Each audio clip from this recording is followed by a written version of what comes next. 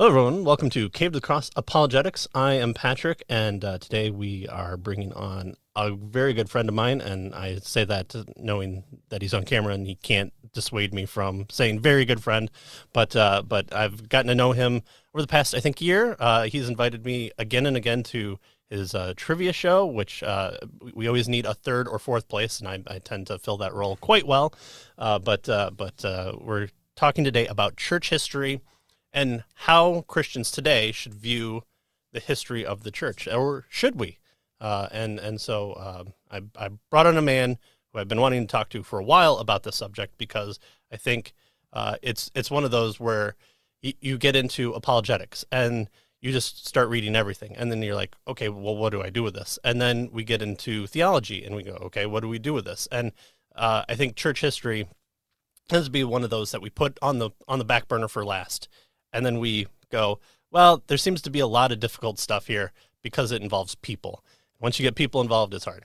Perfect God, way easier than a bunch of people who think baptizing Vikings will suddenly bring them to the fruition of the body of Christ and stop attacking them so that they can live. But that's what we see. So Troy Frazier, who is one half of the Revived Thoughts podcast, that's part of the Revived Studios, which will soon be the Empire, with his co-host Joel, it's a show that takes forgotten sermons from church history, gives you the background on the speaker or sermon, and has guest speakers read the actual sermons. And I've been gracious enough to give them my voice 3 times. Okay, maybe the opposite way. They've got about 300,000 downloads in 70 countries. They also have Martyrs and Missionaries, which I always say this, and it's true, but you have to check out Elisa's series on Japan and the loss of Christianity there. It's amazing. It should be a book. It needs to do something a lot. It's great. Revived Devos, which are devotionals, and then Revived Radio, which are sermons kind of once heard on the airways that of radio. There was this thing back in the day called radio, and they're kind of bringing it back. So they're history people that are bringing us to today. The more that I teach history and learn it with my kids during homeschool, the more I go, oh, we've done this all before. And so I view a special place in my heart for history and learning from it for today. And I also have to mention that he is a overseas missionary, and you can support him through missionquest.org. So Troy, thank you very much for coming. Patrick, I wouldn't miss it. You are underselling yourself, sir. You have done great sermons for us, and you are one of the fastest people in the history of the series. When I was like, oh shoot, I need a sermon like right now, Patrick he was like, did you need that this hour or yesterday? Because it's already done. I mean, it was amazing. So he is a wonderful friend to our programs, and we're very grateful. Also, I'm glad you mentioned Elisa's Martyrs and Missionaries on Japan, because I don't know how many other people, that's a true fan right there. I don't know how many other people can mention that one. I think it was just an amazing series. Her part 2, where she explains this part of where Christianity went in Japan during the late 1800s, 1900s, very applicable for today. And what we're kind of going through in the West. And also, I think most people don't know it. They don't even know about the second revival of Christianity in Japan, and how it kind of got quashed by the Japanese Empire. So wonderful, wonderful stuff.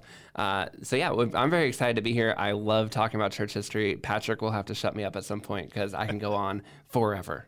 That's right, and that's why I brought you on, because I knew you could go on forever. And so we've got a string to go down, because one of your Twitter posts kind of inspired this interview, because it's one of the things that I think hits on the button well for how Christians today view church history, and that we kind of put it in the back, and we put it in the closet, and we put our jackets on top of it, and then we stack the toys that our kids are outgrown, and we might pull it out every once in a while and take a look at it and go, oh, that was nice, and then we'll put it back in the closet. Mm-hmm. But first, tell us about what is Revived Thoughts Studio.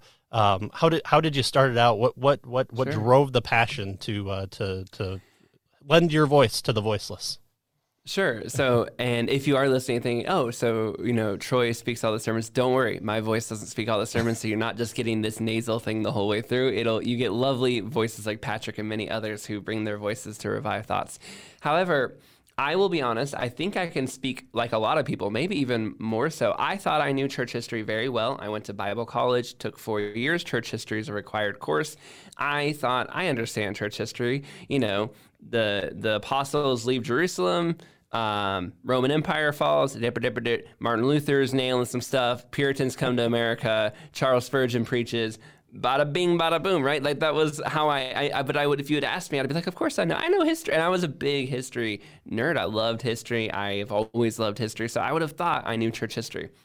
The more I study church history, the more I realize, oh my gosh, not only do I not know church history, I don't even know real history, because so much of our real history is being led, especially in the West, by the church and by Christians. And if you try to understand history, if you try to understand the founding of America, if you try to understand the Revolutionary War, if you try to understand the 1800s and the 1900s, but you take away the church, you cannot understand all the things that are happening very well at all. And yet that's exactly what history does. You go to school, you grow up, you learn history.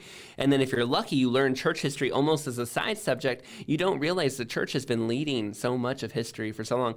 And a good way to apply that would be try to understand the Roe versus Wade decision if you didn't understand that the church has been fighting like mad to get Roe versus Wade overturned for the last 50 years. You know, 100 years from now, in the history books, it'll be Roe versus Wade was overturned. And it might say Christian nationalist extremists, caused that to occur.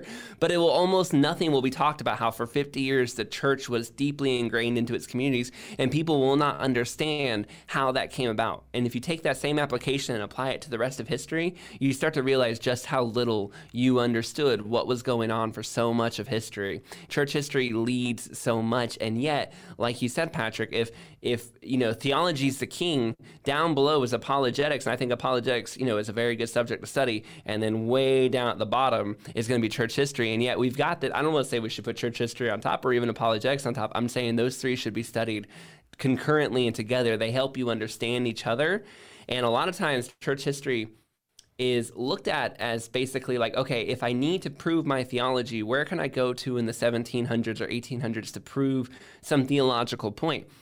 This makes a lot of sense when you remember that most of the people writing church history today are seminarians or they're professors, right? Like they go to these places, schools of theology, and then they turn around and, students are required to go and learn in the church history course. And so they want to know theology, but they're getting this church history on the side.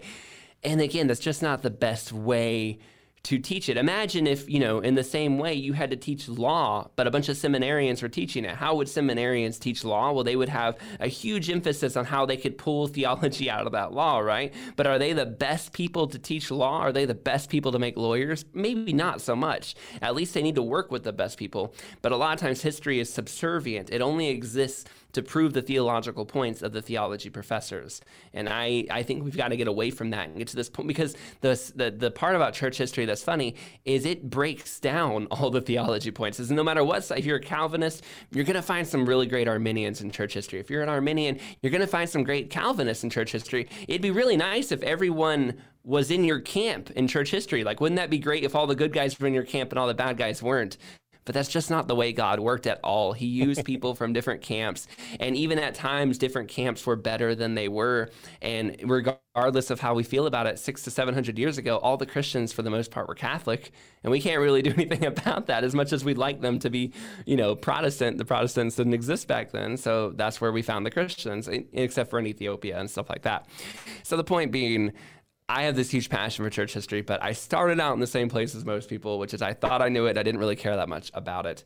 I got a book of sermons, started reading through it, realized these would be really cool if someone recorded them, realized that all the stuff in them were outside copyright, so anybody could do what they wanted with them. And Joel and I it took 1.5 years to plan out Revived Thoughts, launched it. When we explained it to everybody and said, no, it's old sermons, but you get to listen to them and we'll tell you the backstory. Nobody got it. It took so long to get those first 10 sermons recorded so we could release with episodes. But ever since then, we've asked volunteers who listen to come in and speak the sermons, and the Lord has provided us with so many wonderful people like Patrick who have come on, who've spoken and brought these sermons to life throughout the years and kept the show going now well over 3 years. And the only thing wrong with what Patrick said earlier was that our stats are kind of old, because we're actually at 500,000 downloads across the studio now. Yeah. So we've been growing and growing, and we feel quite blessed by how much God has used these. Great. Yeah, lot to say there. We're going to cover some of what you talked about a little bit more in depth as we go on.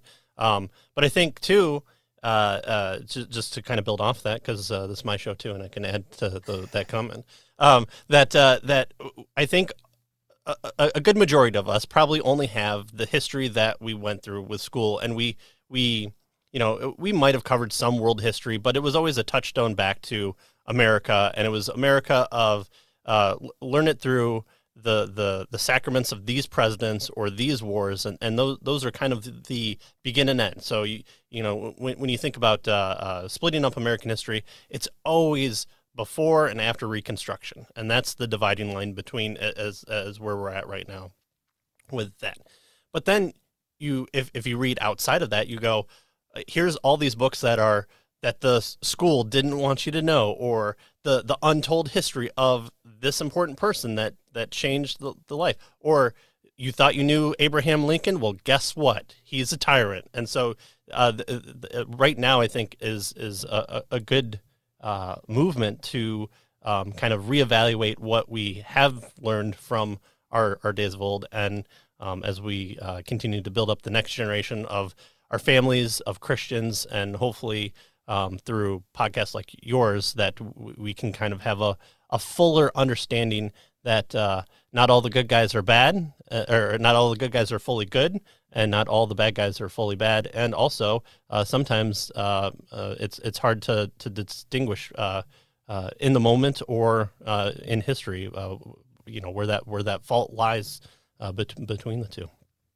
Okay, Revive Studios. So I've seen you have a sermon before, and you're like, listen, I've got like days left for this sermon to be sent to the reader, and you've got words in there with N's that are F's and T's that are H's. Yeah. What's the prep process for you? Yeah, so for every episode of Revive Thoughts, which is different than our other podcasts, we are getting sermons from the past, and those are usually written in Old King's English, but you don't want to listen to Old King's English. That would be very boring for you, or you'd have to have a lot of patience. And our show actually has found it does really, really well with English as second language learners, because they want to listen to Interesting Puritans or old people or whatever, St. Augustine, but they can't. It's very difficult for somebody from the Philippines who speaks English but not as a first language to listen to Thi Thai Thou, Aoist and all that stuff. Well, we edit all the sermons, we modernize it, we try to make it sound as if you were listening to a live sermon being preached. And we've had many people, this is the whole goal, and when they say this is awesome, but they say, wow, it's like I'm sitting in the pew, it's just the person preaching is 800 years old and they died a long time ago. And I'm like, that's exactly what we wanted it to feel like when you listen to the show. And that's especially great for people, again, who are young. We have middle schoolers and high schoolers who said they listen to our show. We have people who are quite elderly who can't get out and about. We have professors, pastors, radio hosts, people from around the world. And it's just such a unique, the series does not appeal to one group. When we first started it, we were told like, hey, professors and academia will love that show. And I was like, I hope you're wrong. Like, I hope it's actually not just really popular with this one niche group of people. If anything, the professors in academia are the ones who have problems with us. It's most the average people really enjoy it, and they like the fact that it is, it takes the editing, and it sometimes, I don't know if you've ever read a book by a Puritan or you've ever read anything by Jonathan Edwards. I just recently cut an 85-page sermon down to 40 pages, and you're probably thinking, oh, you deleted 50% of the content. I assure you, he was just repeating himself and finding a very long... Yeah, and finding a very long-winded way to say the same thing over and over again. I look at our edits much more like in the Bible. When we take a manuscript, I'm a big NASB, ESV. Like, I want it direct and I want it as God wrote it. I'm not really interested in the message. But when it comes to sermons, our editing is much more the message style, where we're making it very easy to enjoy. I promise you, I don't change what they're saying. I never took something and thought, oh, I'd like it if he said that more Calvinistically, or I like it if he'd say that less charismatically. Like, those things don't happen. But I do make it a little bit more easy to digest, because sometimes, there are times too where like they'll be mentioning somebody in the sermon. Like, I've had people where they'll start talking to a person in the pew, and I'm like, yeah, I'm not going to keep that, because we don't know what happened to old Zedekiah the third, and we're not in his church anymore, so we don't need to worry about that. But some of these sermons, Well, we're quite blessed to be able to say, like, we have literally pulled some out of the catacombs of history. We have two different sermons by David Livingston that we contacted the Livingston Foundation. They're like, he only has two speeches he ever did. We put them together, edited them. Like, they were quite literally on a shelf in a library. George Matheson, there's a lot. One was literally a book that was inside of an Australian library. They had it publicly available for a few months, and they pulled it. So you literally, the only place in the world you can get that sermon is from us. Like, there are just things like that where the world would have forgotten them. And then we kind of were able to scoop in and bring them back to life. And those are my absolute favorite things to do, because I truly feel like we're helping give these people a voice again. And people, you would be blown away how much a sermon from 800 years ago hits you today, and how much you'll go, wow, that was very convicting. And it's weird because on the one hand, like, the sermon doesn't sound that different than a sermon you'd hear today. Like, listening to it, you go, that doesn't sound that different. If you had told me this was somebody down the street, I wouldn't have known. And yet I feel like these sermons just have a way of being courageous and uncompromising that I think sometimes we lose today. And so even though they don't sound that different, the truths they're hitting, I think, hit pretty hard. Yeah, the one of them that I read, Gregory of Nazianzus, I believe it was 800 AD, somewhere around there. No, maybe it's before like that, 380. 300, yeah. The love that he has for the church, the passion that he has for their sanctification, and it was just done, in a grassy field, and he's preaching this kind of sermon of dedication. I was amazed at how passionate it was, because you think ye of old, they're staunch people. They've got no fire in their belly for anything that, they're just trying to live to the next meal. But the joy that he had, and I always take two reads when I do it. I always read it to myself, then I do a prep and find the inflections, and that one I had to really undo and go, okay, I feel like he has more love in his heart, in his words of dedication, of going through that, and that was really interesting to see. Or getting the collection of John Gill's sermons, because I found his one, just let's remember this terrible event that happened that caused destruction to England, and that there are still some survivors with us today, and we're remembering that. Just his passion for his church, for remembering that, for tying it to Scripture and saying, in the storms, God can be trusted.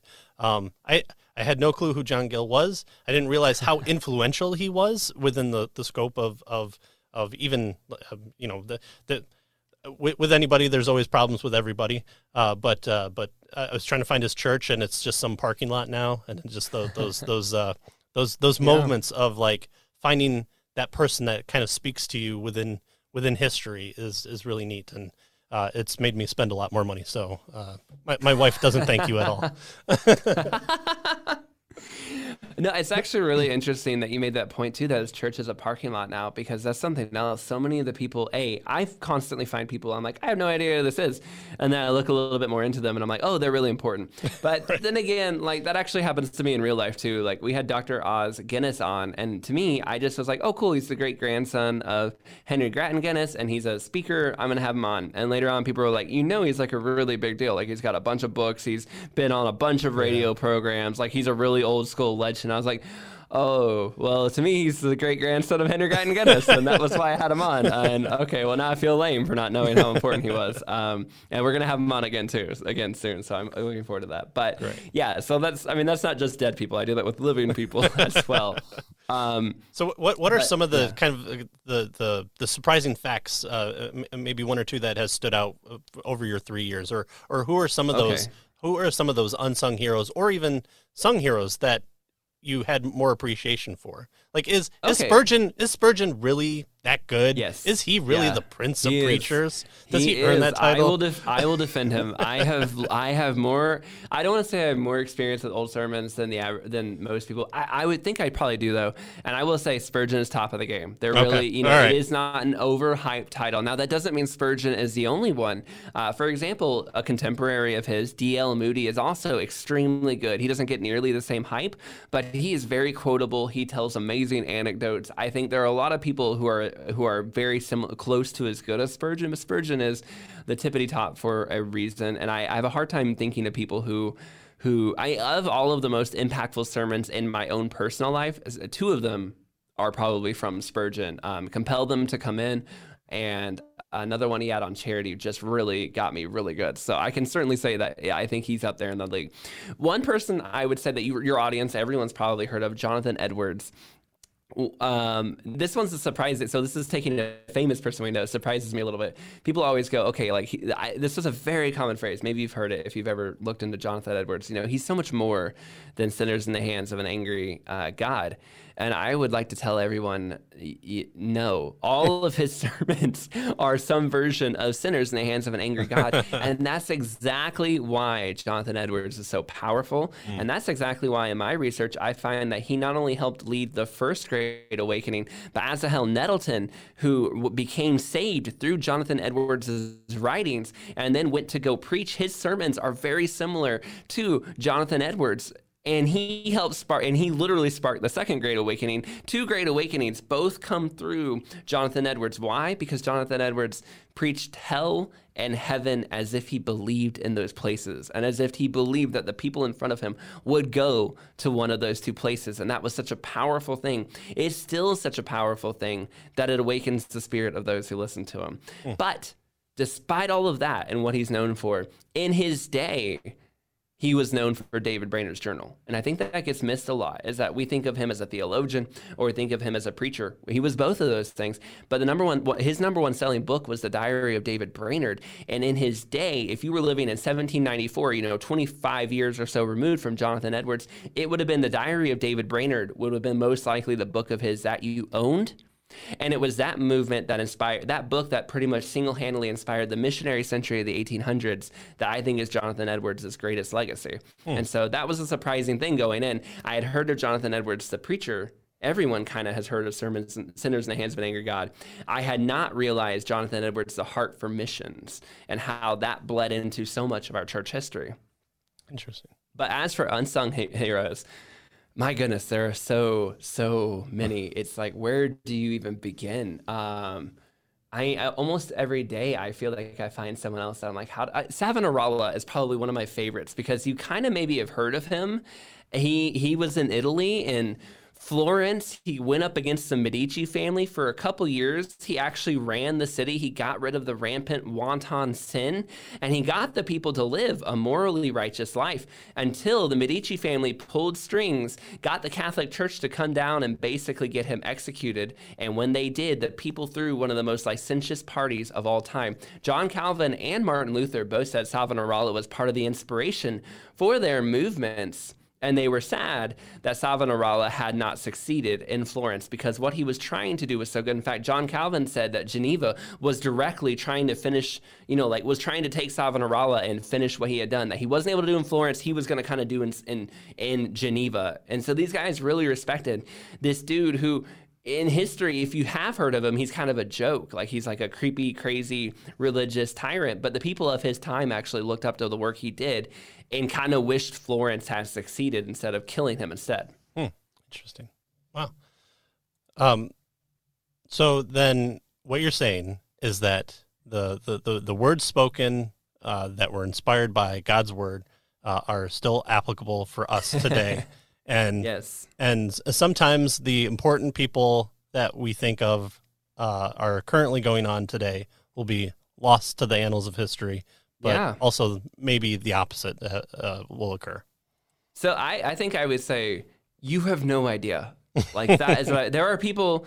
J.C. Ryle toiled away for 10 years in complete obscurity, but he would take every sermon and spend hours getting it publishable and ready to distribute, even though he was a nobody in a nobody town. Now, eventually, when he gets to London, guess what? He has all his sermons ready to go. He's able to distribute them. He's able to publish them. He's able to use them as pamphlets and brochures and tracts, and they're very useful. But for 10 years, for an entire decade, he was working away in obscurity. He did not know, right? George Mueller, he did not know he was going to be running 5 orphan houses and be one of the most famous, Christians of all time. And now he's forgotten. If you go to those original orphan houses now and ask them, hey, where's George Mueller? They'll take out like a cardboard box and be like, here's some pictures. Like he's completely forgotten in his own place. And yet he's the father of modern orphanages, right? And now he's forgotten. At the time when he first said, I'm going to build an orphanage and take care of children, he had no idea. And Charles Spurgeon, when the downgrade controversy was going on, he got destroyed by his denomination. 2007, they said, you're wrong. What we're doing is fine. We're not drifting from conservative morals. We're not getting more liberal. You're incorrect, Spurgeon, and we disagree with you. Spurgeon leaves the denomination over it, and his health fails because all his friends have turned against him. His wife basically accuses, like, this liberal drift is what kills him younger than he probably should have died. And yet, to the very end, he said, history will see that I was right about this. It took a while, but then eventually we all go, wait a second, theological liberalism is bad. He's 10 years ahead of the Princeton people saying this. He was years ahead of J. Gresham Machen. He's years ahead of B.B. Warfield really getting it. He's one of the first people to say it, but history was right. He was vindicated. He was correct. He early on saw people were drifting from biblical traditional values when it came to the way we live out our faith, and he said, this is going to hurt us in the end. Yeah, we see that with like Ian Huss, and would Luther be the Luther we know without those heretical writings in a library that he was able to find, and burned at the stake, taken, your bones are crushed and burned even more, and then scattered to the winds. That's how dangerous an idea you have when you're like, hey, maybe Catholicism isn't the way, and they're like, okay, hold on, wait a second. And it takes a Luther to come and humble himself and take his hammer out from there. Well, there are people who hear Martin Luther's name and they'll go, oh, he said some mean things or he wasn't the nicest. I'm like, you can only say that because Martin Luther did what he did and cleared the way for you to be away from the Catholic Church to say those kind of things. You know what I mean? If it hadn't been for Luther and the Reformation, we wouldn't be able to talk about things like that because we would have to be very careful the priest didn't overhear us. Yeah. And just all the things that I've learned from your show that was done in church history. It's surprising, the elements of the table and threatening to give the people on Christmas Eve day, the elements when they weren't worthy enough. It's crazy to think that we've come from that, and that was a thing that would have sent religious soldiers into churches and arrested priests. Yeah. No, we are very blessed to live in the time we do, because when you study church history, as bad as things are, you can certainly see. So church history is kind of a double-edged sword, because on the one hand, you look at it and you go, well, in all history is this way. Oh, shoot, I see the path we're going down. I think I know what's coming next. This isn't good. On the other side of it, though, you go, but we've lived through worse. And I look at the people who got through those harder times. They made it, so we're going to, and if I don't make it, I'm still going to be faithful. And so there's a bit of I'm both encouraged because I know we can come through this the other side, but I'm also discouraged because I can now see clearly that those problems that I think are going to be real, they are going to be real problems. Believe me, they're going to be big. Right. The temple has to be burned. We have to be kicked out of Jerusalem, or we have to tell people that Jesus is Lord, and we're kicked out by 5 different Caesars and 5 different churches and 5 different time periods, or we're forced to take the gospel to the Native Americans because this famous preacher is now kicked out, but then the proliferation of the gospel occurs because of that. God uses those key moments of low points to accentuate and to expand His kingdom. So we've kind of been using church history here as almost a placeholder, and I was wondering if you could define what you mean by church history. Are we just talking about lengthened periods, or are we talking something specific here? So I would say church history is the study of God's people from the creation of the church, because we're not looking at, what happened with the Jews in 220 BC. We're specifically looking since they've left Jerusalem, really. Since the creation of the church, what have the people of God, been doing?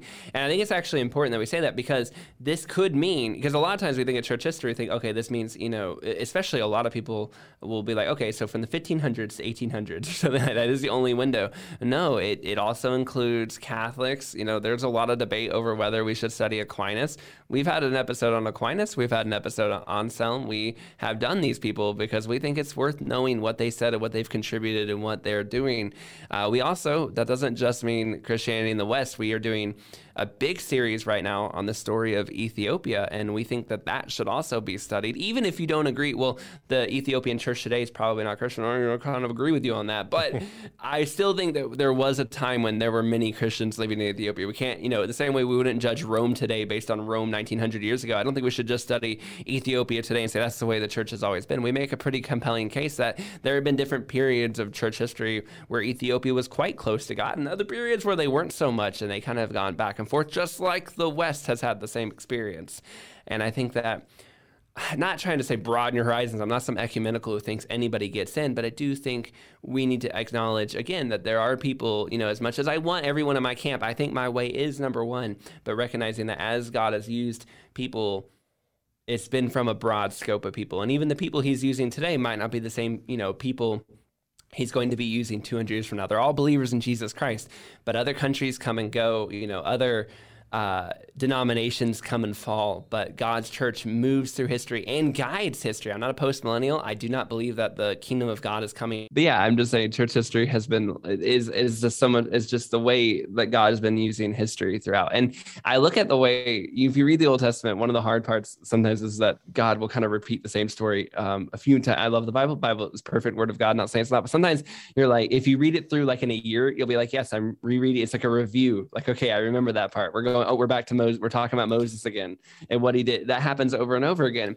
And yet God clearly painstakingly reminds his people, Stephen the martyr, all the way through, like we started with Moses, we're getting out of Egypt. Look at how God took care of these wandering souls, etc. This happens over and over again. God does painstaking detail to remember the acts of his people, to the point that at one point it's like, and they passed a city with 70 palm trees. I mean, painstaking detail. It's one of the reasons I don't like people who are like, well, the Bible's not meant to be taken literally. Like, it's just opinions and we're just no. It did ridiculous amounts of detail.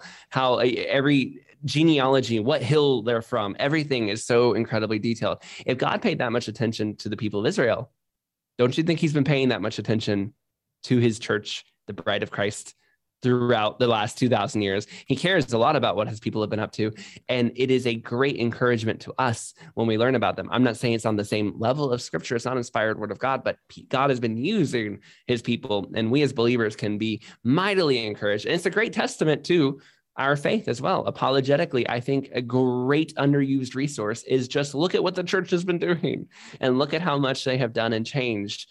Too often people say, well, the classic canard, I believe in Christians, that they really believed in their word. Fine, don't take my word for it. Take George Mueller's and D.L. Moody's and Charles Spurgeon's, and take Jonathan Ed. Take these people who lost everything but continued faithfully. Take John G. Paton's, take Gladys Aylward's. Let them be the witnesses to Christ. Do you think that they could have lived like that?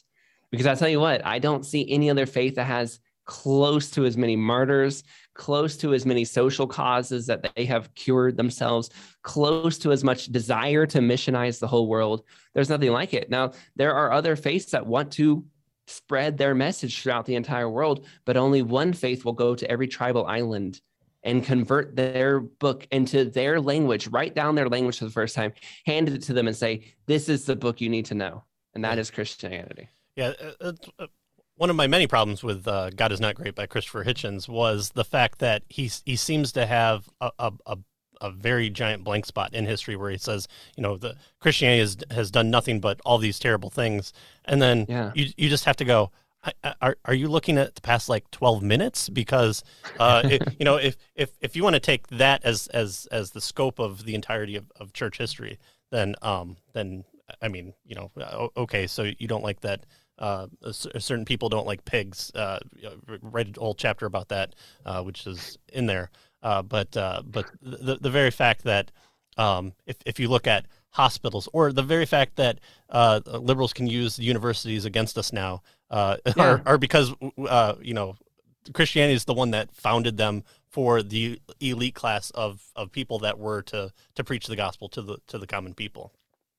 Now, oftentimes, the very tolerance that they use against us, whether it's Ethiopia's tolerance towards Islam in its earliest days that then allowed Islam to be Ethiopia's number one enemy for 1600 years, the very tolerance that universities allowed of different ideas, so actual ideas could be discussed, is now being used against us. Where'd they get that idea from? It came from the Christians. We said, let other ideas come to the table. We'll win in the world of ideas. And then their side can't win in the world of ideas, so they have to use force to overcome, because in general, it's just not won through arguments. I know they don't like that. And even just, you mentioned Christopher Hitchens, but in a historical example, because I keep saying like church history is forgotten. If you've heard of Dan Carlin, he's a very popular historical podcaster, big name. He recently did an episode on slavery. It's got a lot of great information if you're interested in learning about slavery. He mentioned Christianity in when it came to the part of bringing slaves to the New World and stuff like that. And then when he talks about the end of slavery, he never once mentions Christianity. And I go, how can you talk about the abolition movement and not mention the fact that all of the original forerunners of this movement were Christians? You might as well talk about how eugenics happened and not mention the fact that it was Christians who said, you can't do this to people, but they always leave us out. Yeah, and not just halt slavery, but then send military resources to stop slave traders from going out and abducting more people. If this was just this hurts the working white person in England, why are they then getting on military ships and going out and saying no more? One of the reasons David Livingstone could move through Africa was because he was British and Africans were going, no, the British don't slave trade anymore. In fact, they're trying to stop the Portuguese. And that gave him a little bit of a pass where other people for hundreds of years had not been able to do so. Why did David Livingstone also worked to end the slave trade, and Henry M. Stanley, his protege, did end the slave trade in much of that part of the world. And I mean, to the degree that's ever been ended, because it's still in that part of the world, but to the degree that it was international, they ended it. And yet you would, if you were to read a historical secular textbook, or you were to hear the same lecture of how to fight slavery, the Christians would be exempt. And at the very end, they'd go, but Christian nationalists are bringing back slavery. I go, bringing it back. We're the ones who ended it. We don't have any desire to bring it back. Right. Yeah. It's amazing. And the very fact that the abolitionists were the first people most likely to get killed and lynched during their time is just a great, I mean, again, I go back to what we learned in history. I knew about the abolitionists, and if you take a show of hands in any class and you go, okay, who would be an abolitionist? Everyone would raise their hand, but no one appreciates the culture of the time, the movements at the time, and just how unpopular abolitionism was. There's a really great movie called Young Mr. Lincoln, where he's got this like looked up to the heavens speech, and it's a great speech and it's a great film, and it's all about the common ancestry of man and how we're all there. But then when you realize just how little that took place over the preservation of the Union, that's where we kind of get this, for lack of a better term, whitewashing of history, where we always want to be seen as the good guy in history, and I think we keep supplanting ourselves rather than appreciating like just how unpopular these movements were. Athanasius Cons Remundum, we stand against the world. I would be there too. Yeah. You don't understand what that means to have the entirety of the Roman Empire coming down on you and kicking you out from, if you get kicked out of your city for whatever reason, that would be weird. But I mean, no one moved more than 3 miles away from their cities at a time. Yeah. And so you're like, okay, go into the wilderness. It's like, that was truly the wilderness, and good luck surviving. And then do that 5 different times, all because, you won't pinch the salt to Caesar or the church leadership at the time. No, we really think there's a quote by Martin Luther. I'm going to totally butcher it, so forgive me, but it's something to the effect of, if you say you'll hold every fight, except every battle, except for where the culture is current. And I'm super butchering it, where the culture is warring the hardest right now, then you're a coward. You're worth nothing. Oh, great. You hold the Nicene Creed. Right now, we're battling over whether boys can be girls and girls can be boys and whether marriage is in between a man and a woman. But I'm great that you hold the Nicene Creed. That's wonderful. That's not where the battle is happening right now. Once we get back to that battle, that'll be great. There are plenty of people who say they hold certain orthodox facts, but when the war is waging on, they're on the other side, right? Like they don't care about the children in the womb, or they don't care about that person being made in the image of God, or they don't care about that slavery or this and that. If you want to know whether you would have taken the hard, unpopular stances, just look at your life. Are you taking any hard, unpopular stances right now? And I get it. Some people are going to go, I want to, but my job. I want to, but this and that. I'm in school. I completely understand that there are times when your circumstances make it very difficult for you to speak the truth. I still encourage you to try to do the best you can, because we will be judged and held account for everything we do and say and everything we don't do and don't say when we should have. And it's never been a better time to be a Christian and stand on truth, because we're not fighting some of those really tough battles where it's like, wait, was this, man, I didn't really know scripture and pour over the Greek to understand some of these terms. I don't want to eat bugs. I don't want to eat dead bodies. And I don't think little boys can become girls. It's never been easier to stand for truth. If it was good enough for John the Baptist, I'm sorry, but locusts are the way to go. And they'll use those passages against you. They'll happily use everything they can, but it's never been a better time. It's also never been easier in my mind. I don't think it's ever been clearer to see how much the leadership of our Christian world is disconnected. So we live in a very interesting time. I'm trying to think if there's ever been a time, maybe the Catholic days, it's been maybe since the Catholic days, where the leadership, the Christian leaders, if the world were to point to and point it out at our leaders, are so completely disconnected from Christian living and so completely disconnected from the man on the street, the average person living and walking out their faith. Our leaders are not really what they say. And yes, God always said you'll always have, wolves in sheep's clothing. We've always had charlatans. But has there ever been a time where the number one bestsellers, the number one music, the number one everything has been coming from charlatans and these fakes, basically? And I'm not saying every single leader is. I'm just saying a lot of them really are. And yet the good news is it's also never been more clear. People know a Christian when they see one now. They're the guy who's getting a lot of hate, but it's very clear to be able to distinguish yourself these days too. So, it's a bit of a good news, bad news. The bad news is there's lots of fakes. The good news is if you're the true and authentic Christian, you will be seen. And this is a very good time for your light to be seen in the darkness. It's not fun to live through those kind of eras of history, but you're not the first. The Puritans had to live through it in the late 1600s when they had to go out to barns 5 miles away, walking there in the dark to preach the gospel. We have it pretty easy still. It's going to get harder, I think. But again, we have it pretty easy and you can hold on. And you're not being oppressed by an institution calling itself Christian, like in the Church of England or the Catholic Church or some of those. You're being oppressed by an institution that very much knows it's not Christian. And so the stark contrast between us is clear as day.